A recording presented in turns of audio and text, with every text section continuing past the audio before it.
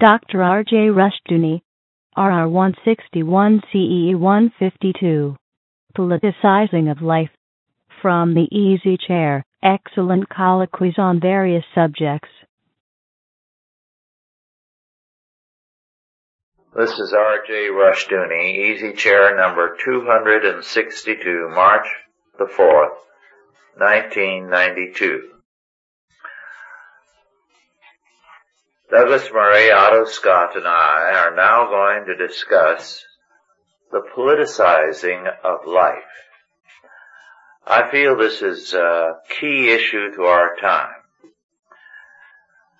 If I may take a few minutes by way of introduction, when Paul wrote to the Corinthians in 1 Corinthians 6, telling them that they were sinning by going to the courts to have ungodly Romans adjudicate their disputes, he told them to set up their own courts to adjudicate their own matters. And Christians did. And with the fall of Rome, for 6 centuries, those were the only courts of Europe. They were quickly so successful that pagan Romans came to them. Christians took over education. They took over health. They took over welfare. One thing after another, so that they depoliticized the state. They put into private hands, the hands of interested Christians, to create various agencies that would govern these spheres of life, so that the state receded to a point where it had primarily a military function. And its courts handled very few things. Most courts were private courts. Businessmen had their courts, and these prevailed until recently. And in every area of life, there were grades of courts that particular group of people could resort to. The guilds had their courts, and if you were dishonest, you were finished. You could not work. So life was depoliticized after the fall of Rome. And what we have seen is life being politicized again, so that the state has its nose in everything. The family and the church are the last 2 independent spheres, and it's trying to move into that area now. Otto, will you carry on? Well, I think you're talking about centralization and decentralization. Yes. Different spheres of influence and authority which prevailed during the ages of faith. There was the nobility, which protected the common people from the centralizing expansion of the crown, was the real purpose of the aristocracy. And then, of course, the rights of cities. We had free cities, the rights of the guilds, as you said, and so forth. It's taken a different turn here in the modern world, modern period. As you know, I always trace the modern period to the Renaissance. But I think in this instance we might make it more explicable by beginning with the French Revolution. The French Revolution openly and deliberately removed religion from the state altogether. They set up an atheist state. And they also moved the political argument outside the confines of the family and the church and everything else to cover everyone in the country. You had to be for the revolution, or you could be guillotined.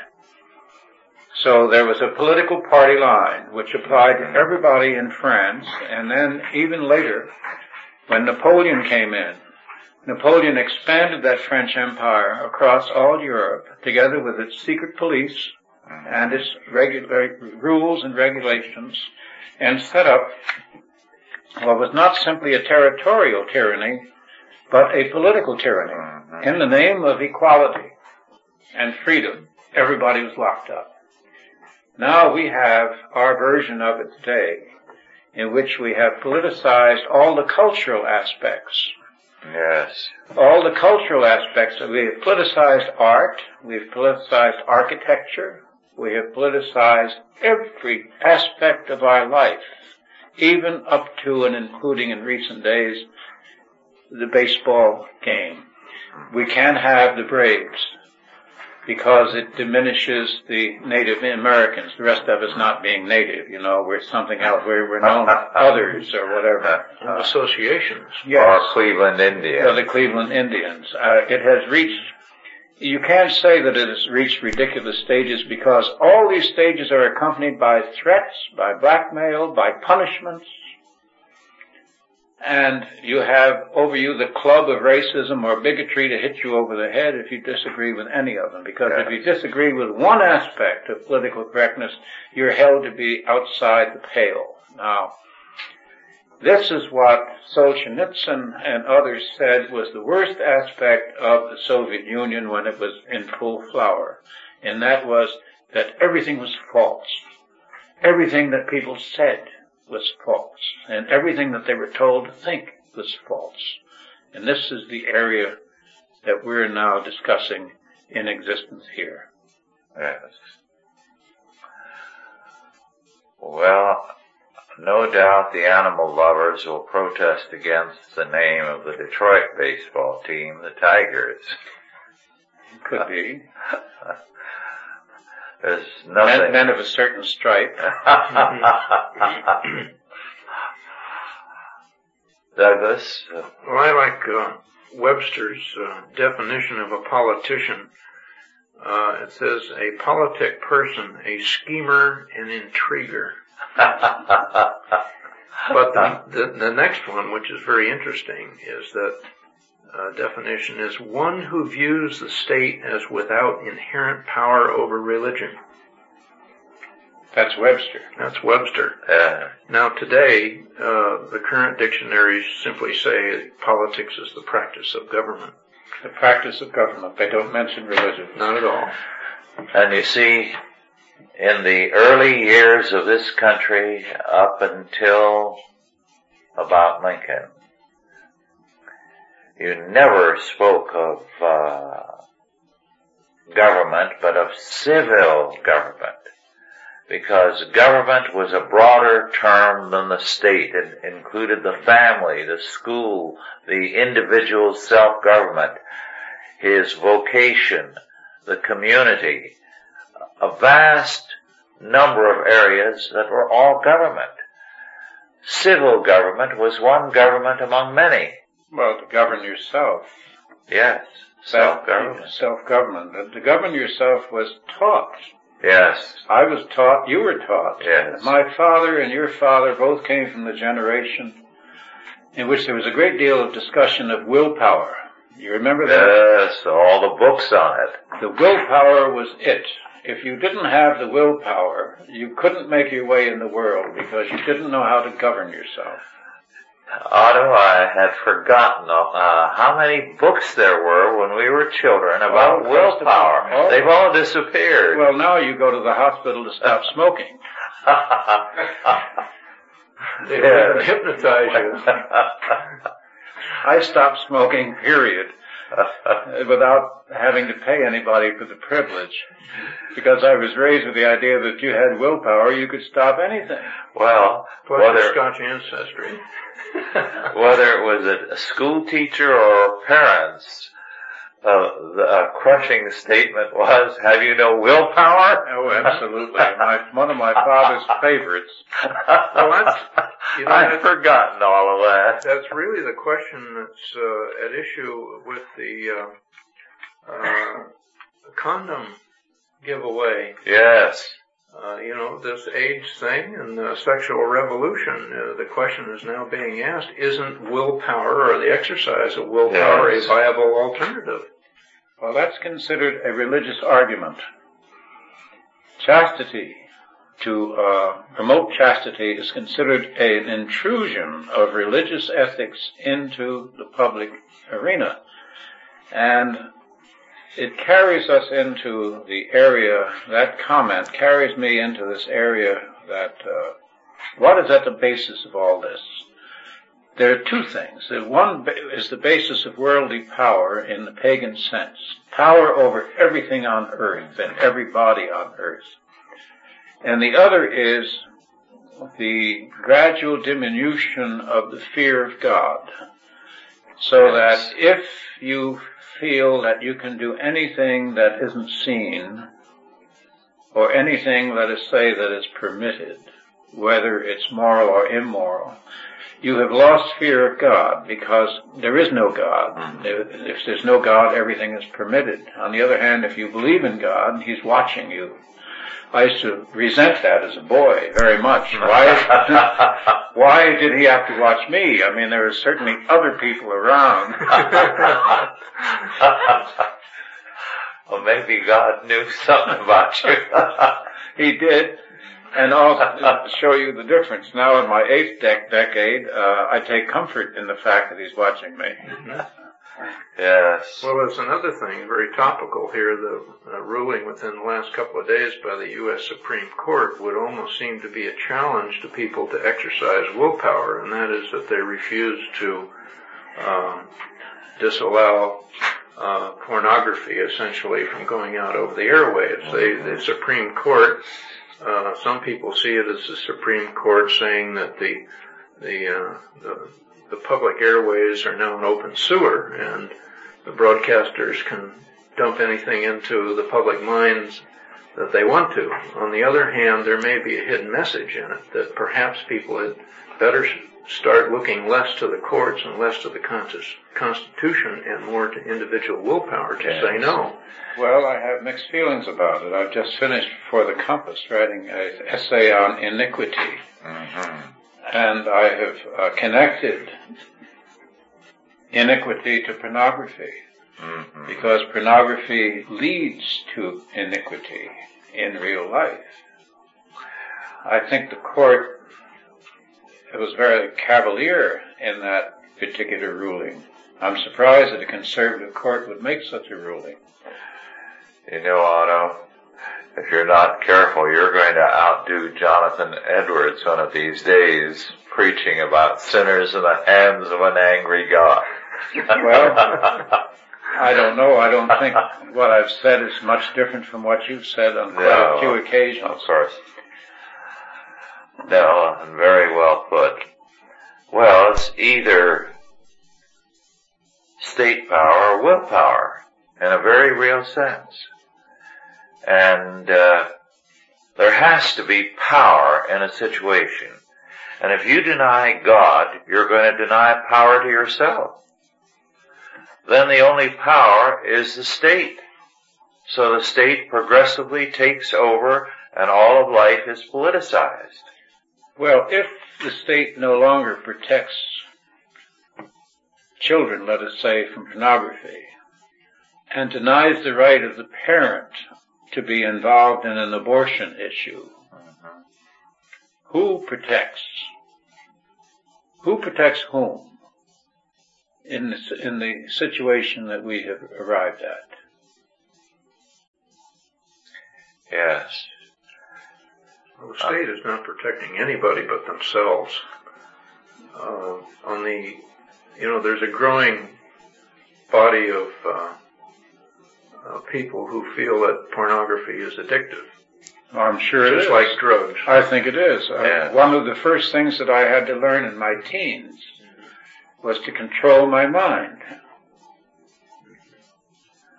But I think that it's almost an admission by government that they can't solve the problem. They obviously can't solve the drug problem. They obviously can't solve the teen pregnancy problem.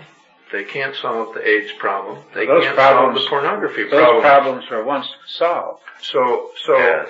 It appears as though the government, or at least the Supreme Court, the judicial part of it, is saying we can't solve the problem. Therefore, it's up to you to solve it on your own. Well, culturally, let's go back to this. Culturally, I brought tonight with me the latest issue of, I think it's the Times Literary Review, I'm not sure.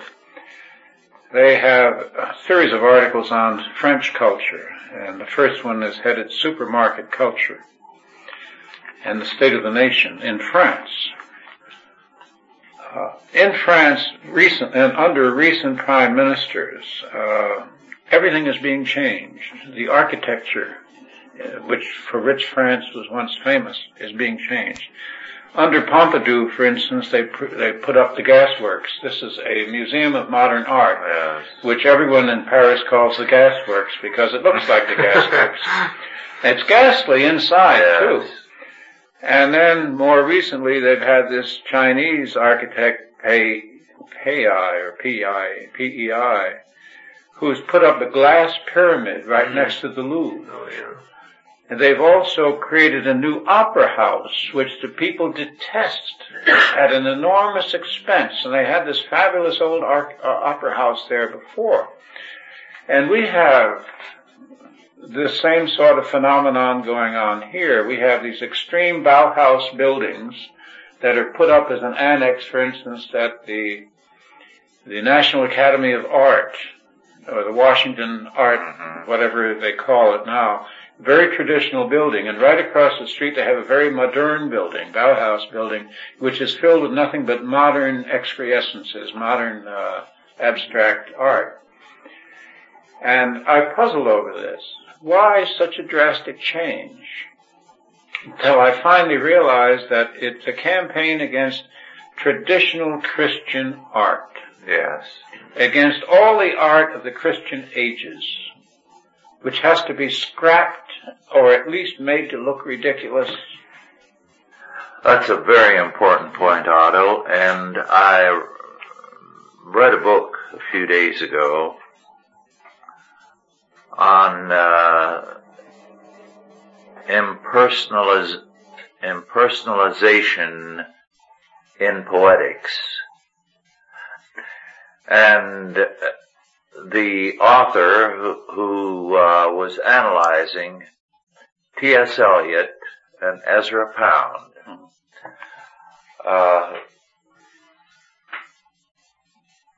called attention to a passage in James Joyce as seminal to so much in our writing today.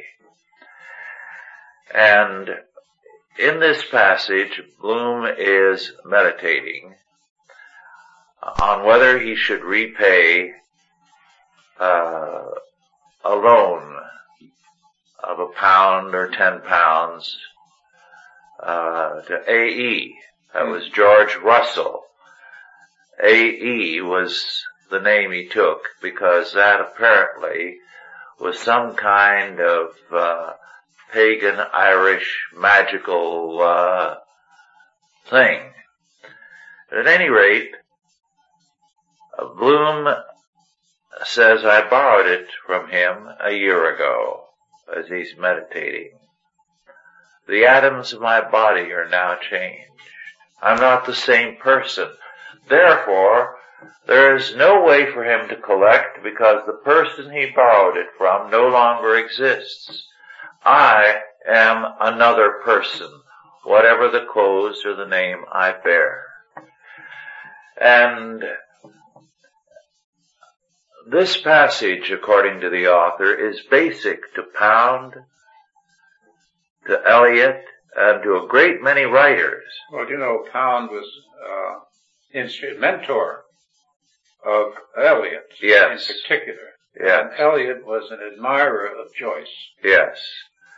And this passage in Joyce, saying there isn't a person, there are just changing sensations and experiences, has led to this art which has no meaning because there's no continuity. You are not a person. Well, you remember that piece I gave you from Hilton Kramer's magazine, The New Criterion? Yes. On art from Israel. Yes. In which the writer, who was an Israeli writer, said that traditionally Jewish art is impersonal. because representational art was against Judaism. And even though most Jews no longer believe in Judaism, the tradition is maintained and has reappeared in the form of abstract art. And also an absolute dislike of traditional Western art. Yes. Well, I have a question. Has anybody tried this atom changing on the IRS? But their atoms change too. Yes, so the IRS that bills you isn't the same IRS that you're dealing with today. I don't think they'll buy the argument. Well, it's not falling in on itself, excepting to this extent. The French people absolutely hate these introductions by Jack Lang and others that is now going on. The American people hate the modern art that's being foisted upon us, in particular the horrible objects that are placed in the rotunda and in the foyer and in the lawns and so forth across the country, grotesque objects which are called art and for which tens of thousands of dollars are paid. And I know from personal experience, because I know some of these sculptors and artists, I used to know them, that they laugh about them because it's their attitude that the American bourgeoisie is too cowardly to do anything about it. Also, as one pop art theorist has written, life has no meaning. There is no God, no meaning. Therefore, anyone who tries to find meaning in the artwork we do belongs to another era. They're not with it. They don't understand that meaning is dead. Well, particularly Christian meaning. Yes. I think the anti-Christian nature of these activities is what's the most significant element. Yes. And that is what the clergy has not talked about, has not recognized, will not get up and defend our traditional art, which means they will not defend our traditional culture, our traditional literature, our traditional music, our traditional dance.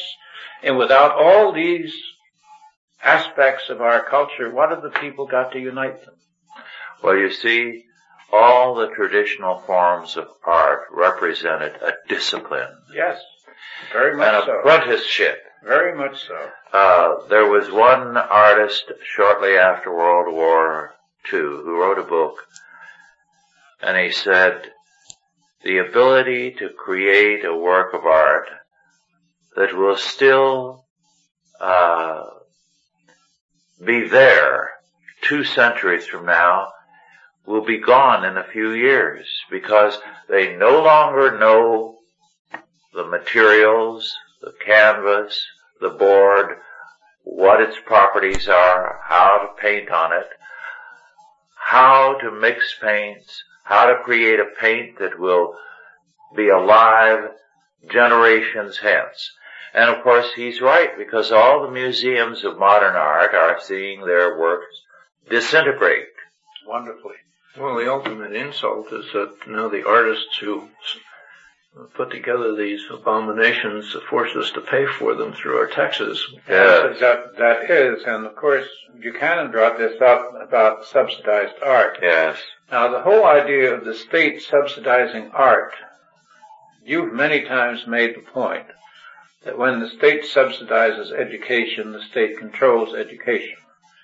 And the real problem with the state-controlled education is that no student is ever going to be taught anything the government doesn't want him to know. Now, the idea of putting federal money into the arts is the same thing, because it means that the federal government tells the artist, picks the artist out. Picks, if you look at PBS at all, and it's hard to look at most of the time, you get all kinds of horror programs that are federally subsidized. It would be interesting to know how many Christian artists have received grants from the federal government. Well, I think you could count them on the fingers of one hand. Yes. And they would have to disguise themselves. to show how far this politicizing has gone, the only achievement tests we can give our students in the Chalcedon Christian School are those of 20 and 22 years ago. Really? Because since then they've all been politicized. So they will no longer test your knowledge, they will test social attitudes. Could you give me an illustration of what that means?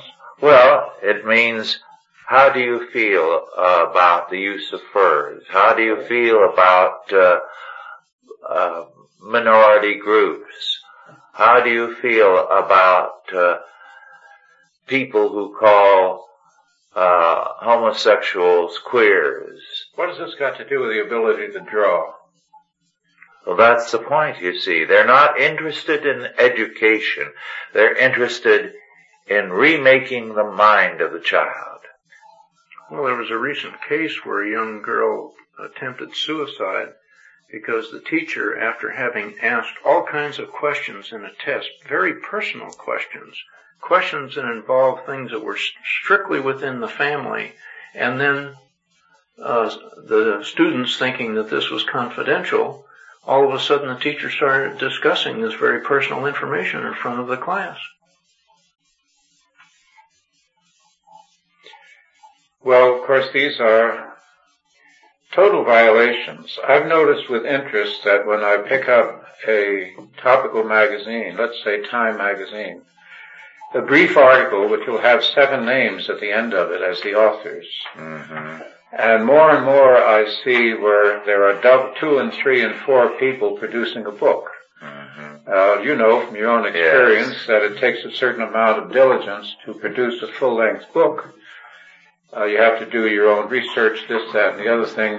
Very few of it are like Michener, who can hire a team of researchers, or Churchill, who did the same, and then write a narrative gloss over it. The real business of an individual writer is becoming almost extinct, Mm-hmm. because there's a collaborative team behind most of the books that are published. Is that what they mean by if you put 100 monkeys in a room full of typewriters, they'll eventually turn out a book? Well, they could turn out some of the books that have been published, I'd say that. That's interesting. This is totally off the subject, but a book was published by a scientist, The Philosophical Scientist, I believe is the title. And he says that in the 20s and early 30s, science was moving away from Darwinism into a recognition that there had to be a mind behind the universe. And he said, then the absorption of the Nazis and with World War II, he said all that disappeared, but it's beginning to reappear. And he has a chapter on Huxley's monkeys. Of course, I dealt with that in a book, and I said it would be impossible, because if you had 1 million monkeys and 1 million typewriters, first, how would you get those monkeys to type away infinitely, so that in 1 billion years they would create all the works in the British Museum? And second, how do you know that within 5 minutes they wouldn't destroy all the typewriters? Well, what he was giving you was a theory of evolution. Yes. Mm-hmm. But at any rate, mathematically, he points out how even if you had these monkeys working all through these billions of years, they could not create a 4-line poem from Wordsworth, because the odds against that type of coincidence are too great. Well, perhaps Huxley had plans to politicize them by unionizing them.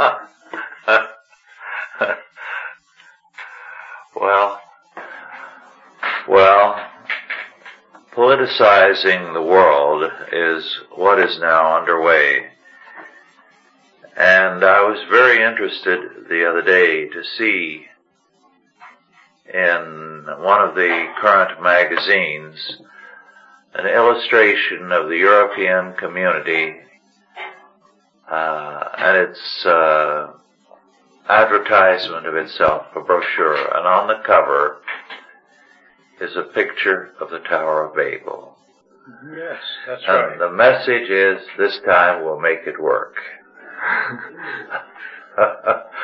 They're going to politicize life. They're going to create a vast Tower of Babel.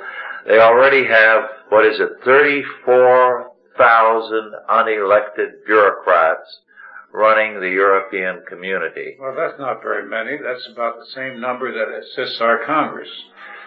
Except that they've just started operating. Ah, yes.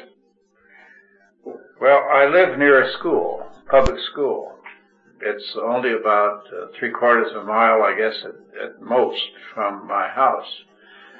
And, of course, the children are carried back and forth in giant buses. Mm-hmm.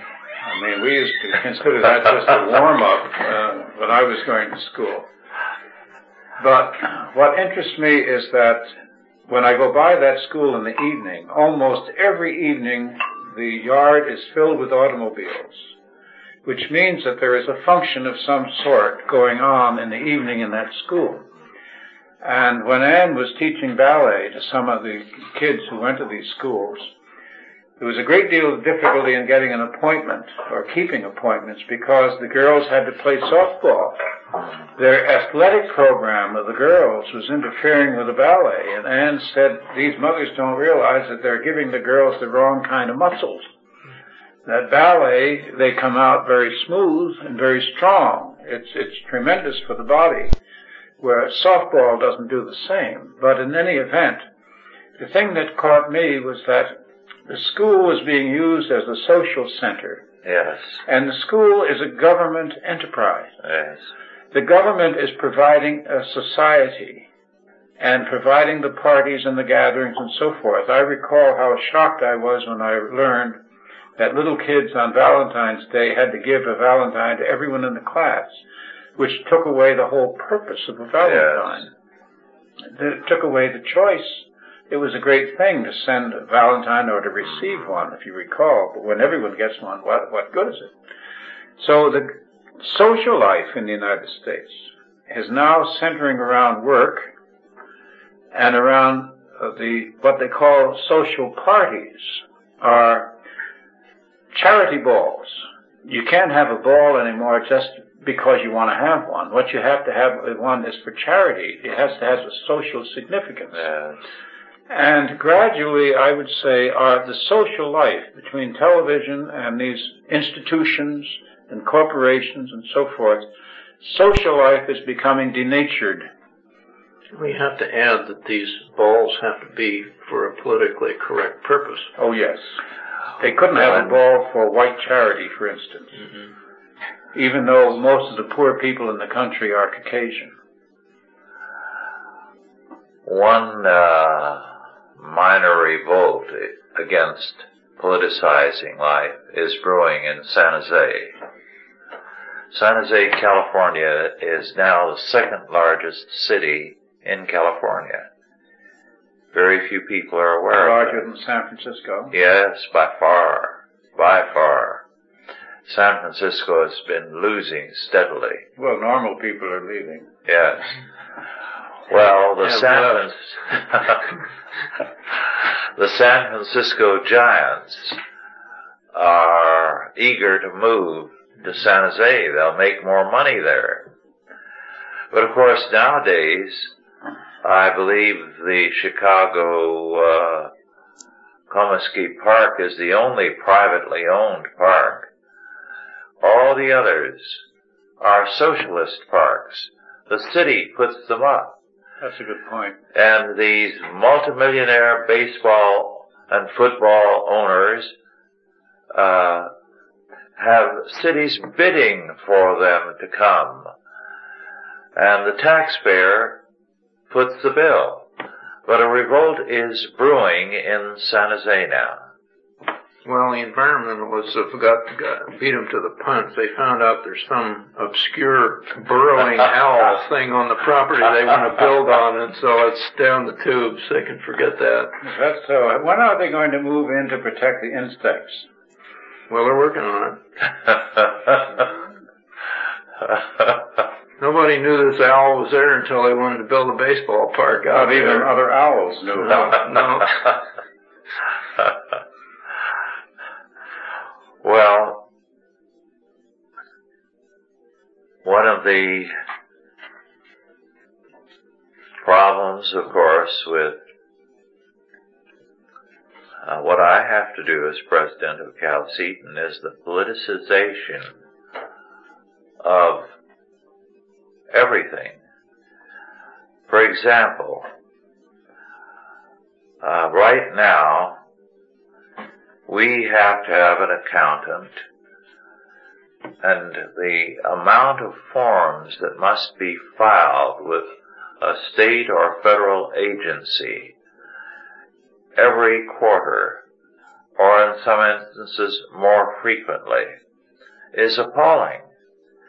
And the total cost to us is increasing steadily because each year there are more forms required, and they will be routinely 15, 16, 18 pages. This is why General Motors in 1980 alone had to have 22,000 people doing nothing but filling out forms for the federal government. No wonder they're in trouble. No one looks to that. That's a tremendous expense. Well, it's not only a tremendous expense, but it's a tremendous threat, because the regulations involved and the forms, and these are forms in response to regulatory instructions. So they're decreasing the area of liberty all the time. And that means, of course, that you're constricted. And the more you're constricted, the more you have to operate by the rule. Yes. Now, when a union decides to slow down in a factory for whatever reason, it decides to operate by the rule. Then production plummets to the stone, like a stone, because you go by the rule, everything is slowed to a crawl. A country that has to operate by the rule is slowed to a crawl. Well, some of this was technology driven. The rapid expansion of database memory in computers has been oversold to government. And of course, bureaucrats' eyes light up when they're handed this kind of a tool. It's like giving a loaded weapon to a child. I mean, they've got to use it. And so the government wants this information to fill these databases because it creates a lot of government jobs. It creates what they perceive as putting themselves in a position of being needed, quotes, needed, for this particular job. There's another point. Originally, businessmen's associations provided the government with the overall statistics of an industry. And they did that because they maintained the confidentiality of the relevant statistics. Now, with these new instruments, the government doesn't need monitoring by a businessman's association. They no longer accept the reports of an association as valid. And also, they can destroy the power of that association if they have any control. The basic purpose of an association has been wiped out. The old cooperation between the association and the government no longer exists. The government now, through all these multiple reports, can monitor everybody in an industry on its own, and it can govern each industry separately. So it's a divide and conquer situation. Now the government has more information about an industry than the industry has about itself. And the private sector, in other words, has been diminished into the individual sector, individual enterprises and so forth, politicized. Everything is in the maw of Washington. And now I understand that under the rubric of the Social Security system, your entire personal history, your school records and everything else has been incorporated and amalgamated so that at the press of a button, they can tell you more about yourself than you remember about yourself. Well, we've fallen into the same trap that the Russians did, central planning, central management. Well, every candidate in the presidential election is asked what his plan is to improve, to get us out of our slump. And every one of these candidates, with the exception of Buchanan, who is the only sensible one there, they all have a plan. And yet we know that the planned economy does not work. Well, the difference between this depression and the last was brought home to me vividly earlier this evening when I was watching the news. And this farmer was talking about the fact that he was going to lose everything because he was going to be cut out 100% as far as water was concerned. Now, in the last depression, if you were someone like that farmer and your place was debt-free, you survived. Oh, yes. Because you had your garden, your chickens, your cow, you got along. Your taxes were maybe $10, $15 for a family-sized farm. But now, the taxes are thousands, and if you have no income, you're wiped out. So, everything has been politicized. At that time, the federal government was very remote. Even the county government was remote. It was self-government, essentially. The county government now is almost totally controlled from the state level. Yes. They have almost no discretion. That's right. Overspending. Well, who has discretion? Chinese used to call it squeeze, and it was a bribery system where everybody got a little piece of the action. The Soviet Union had a squeeze system. Everyone in the Soviet Union, from the top down, had a little piece of authority. If he was only keeping the gate at an institution to let you in and out, or he was a clerk in a store, everybody could give somebody else orders. It was one of the things that kept the thing going for 75 years. We've come very close to this. We have such a large public sector, so many officials, and they all have a little authority over you. The individual who isn't connected directly with the government, even indirectly, let's say via Social Security, there are very few people who don't have some connections with our government, who are therefore part of the system, who have something to lose if the system fails, or if the system is changed. All the elderly people on Social Security are in fear and trembling all the time that they'll lose that stipend. Yes. And they help prop it up, while they deplore the lack of freedom. They're 1/4 of the voters now, and increasing percentage-wise, and they are a tremendous power. Their hero is Ted Kennedy, because he will pass any legislation they request. The government is really to blame for that themselves. It's almost as if they engineered it because they have not encouraged saving.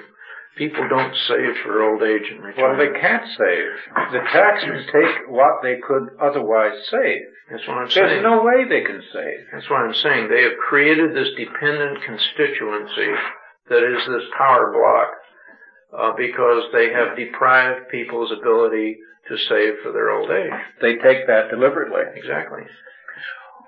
Well, consider the fact that it's a fact of life now that every year this time, we're short of funds precisely because it's income tax time.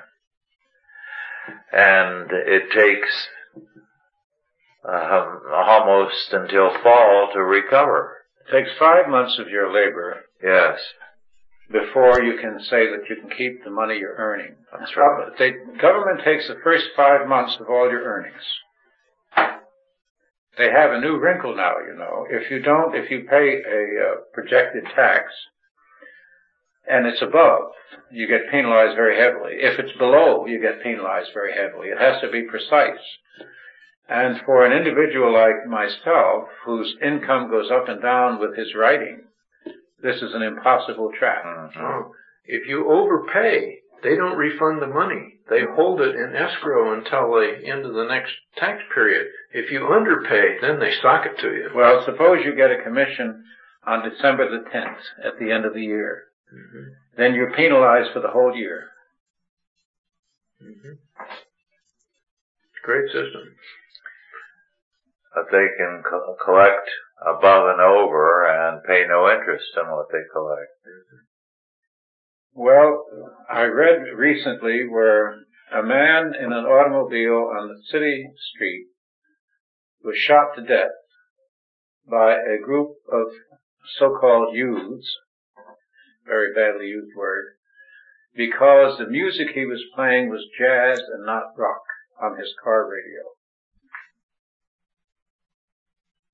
Now we have a division between the generations that no civilization has ever encountered before because of the age separation of the youth as they grow up in school, so that we have a multiplicity of peer groups, of classes, you might say, chronological classes by age, so that the difference between what we're talking about and what a young person would be talking about is like from here to the moon. Well, Otto, you may remember, being closer to my age, how in the 30s there was a book that was very widely promoted and caused a great deal of horror about Hitler and about the educational system he promoted, School for Barbarians. Do you remember that? I don't recall it, no. Well, the schools for barbarians that Hitler had would be considered good schools compared to ours today, because our schools are even more politicized than his schools and have broken more with learning and with standards than his did. Well, just imagine, we have schools that outlaw religion. Yes. Well, you know how they teach public school kids history today. They take them to Columbia State Park and give them a ride on a stagecoach. That's considered a history lesson. Mm-hmm. Well, I recall when Columbia University decided to drop the Middle Ages from the history curricula. Yes. They ended with the pagan world, and they resumed again in 1660, which they considered the beginning of the Age of Reason, which is, of course, the period without religion. Mm-hmm. We always come back to the religious. Yes. And when people deliberately campaign something against a religion, they know what they're doing. This is why we are in a time of conflict, because what is happening is that they have been busy secularizing turning the world into a humanistic Tower of Babel. But there's a Christian revival underway. It's true, because the only religion they're attacking is Christianity. Yes. No other religion is under attack. Oh no, I get catalogs with page after page of books on Islam, on Buddhism, on Judaism, on Native American religions, and so on and so forth. Nothing about Christianity, unless maybe one or two books which are hostile. But they're recognizing that we're a force, because 40% of the children in this country are now out of the public schools, and more are leaving the public schools every year. They recognize we're a threat because increasingly the churches are moving into other spheres. Charity. For example, the work that Chalcedon does. Orphan aid, rehabilitation of people with birth defects, this sort of thing. And that attracts venom. It's surprising. You would think we're doing good. People should be thrilled. You're not supposed to do good. The government of the city of New York, when I wrote an article about the Bowery Mission, was in the process of trying to destroy the Bowery Mission because the social workers working for the city government felt that the Bowery Mission was a menace to their activity. Didn't they have a similar circumstance right here in Stockton not too long ago? Somebody a religious group was running a soup kitchen down there, and they shut them down. Yes. And yet they had nothing to substitute in its place. That's right.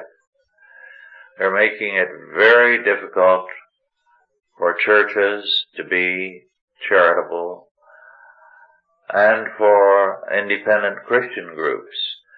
However, in spite of that, more and more is being done across country. Some of it sub rosa, some of it publicly. And the results are not pleasing to state authorities and city authorities, because it means that government is slipping out of their hands, that life is being depoliticized and Christianized. And it comes as a shock to people to realize what's happening. But it's there. For example, John Upton, when he became converted and began to do the kind of charitable work he's heading up for Chalcedon, was startled by the opposition that developed, the hostility. All new Christians are amazed to run into the hatred that surrounds us. Yes. But I would say that the great structure, the political structure that is trying to envelop us all is collapsing. Yes. The president is amazed at the amount of dislike he's running into. The whole establishment is amazed at the number of people who refuse to go to the polls because they say it doesn't make any difference. Yes. A lot of people have left political parties. And a lot of people have decided that the government is inadequate. And although it still stands there suspended on air and tradition, it's in deep trouble. Well, Bush's answer on television tonight was that about the challenge that Buchanan is providing, and by the cynicism and all, that before election time they'll forget about everything and be back to voting. They didn't forget about his lips. No, they're not going to forget. And that was 3.5 years ago. Yes. Yes. They'll never forget. No. The politicians are all of them living under the illusion that people still believe that salvation comes by politics and politicians. The trouble is they believe the press, and even the people don't believe the press. Yes, that's for sure. And I think it's interesting how fewer and fewer people are subscribing to newspapers. That's very true. And also, it's also true, as you remember from the 30s, after the cynical 20s, cynical and selfish 20s, which really was a decade of greed. Yes. That the fear of God came back with the Depression. Yes. And instead of being a time of lawlessness, that Depression was a time when crime decreased. Even the movies got religion, remember? Yes. It was a time when you could go to the movies and enjoy yourself. Suddenly morality came back into favor. Yes. Well, let's hope that happens with this depression that's developing. I'm not sure it's going to, but I think they're either going to change or perish. Well, the pendulum swings. After the Regency, you had Victorianism. And young people are growing up more serious. Mm-hmm. Douglas, our time is almost over. Do you want to add something? Well, I think that actually there's a lot of opportunity here when you see this systematic politicizing of every group, the Boy Scouts, the Girl Scouts, you name it, baseball teams. I mean, it's gotten ludicrous. Well, the intensity. If it weren't so grisly, it would be funny. Yeah, but the point I want to make is that people are going to question this. You know, I don't care. You know, after so long a period of time, when it gets so stupid, everybody is going to question this, and they're going to look for alternatives. And I think that people will find an alternative in Christianity, and hopefully Christianity will be there. Organized Christianity will be there to fill that void that people are looking for. Yeah. Well, very good. Thank you all for listening, and God bless you. Authorized by the Chalcedon Foundation. Archived by the Mount Olive Tape Library. Digitized by ChristRules.com.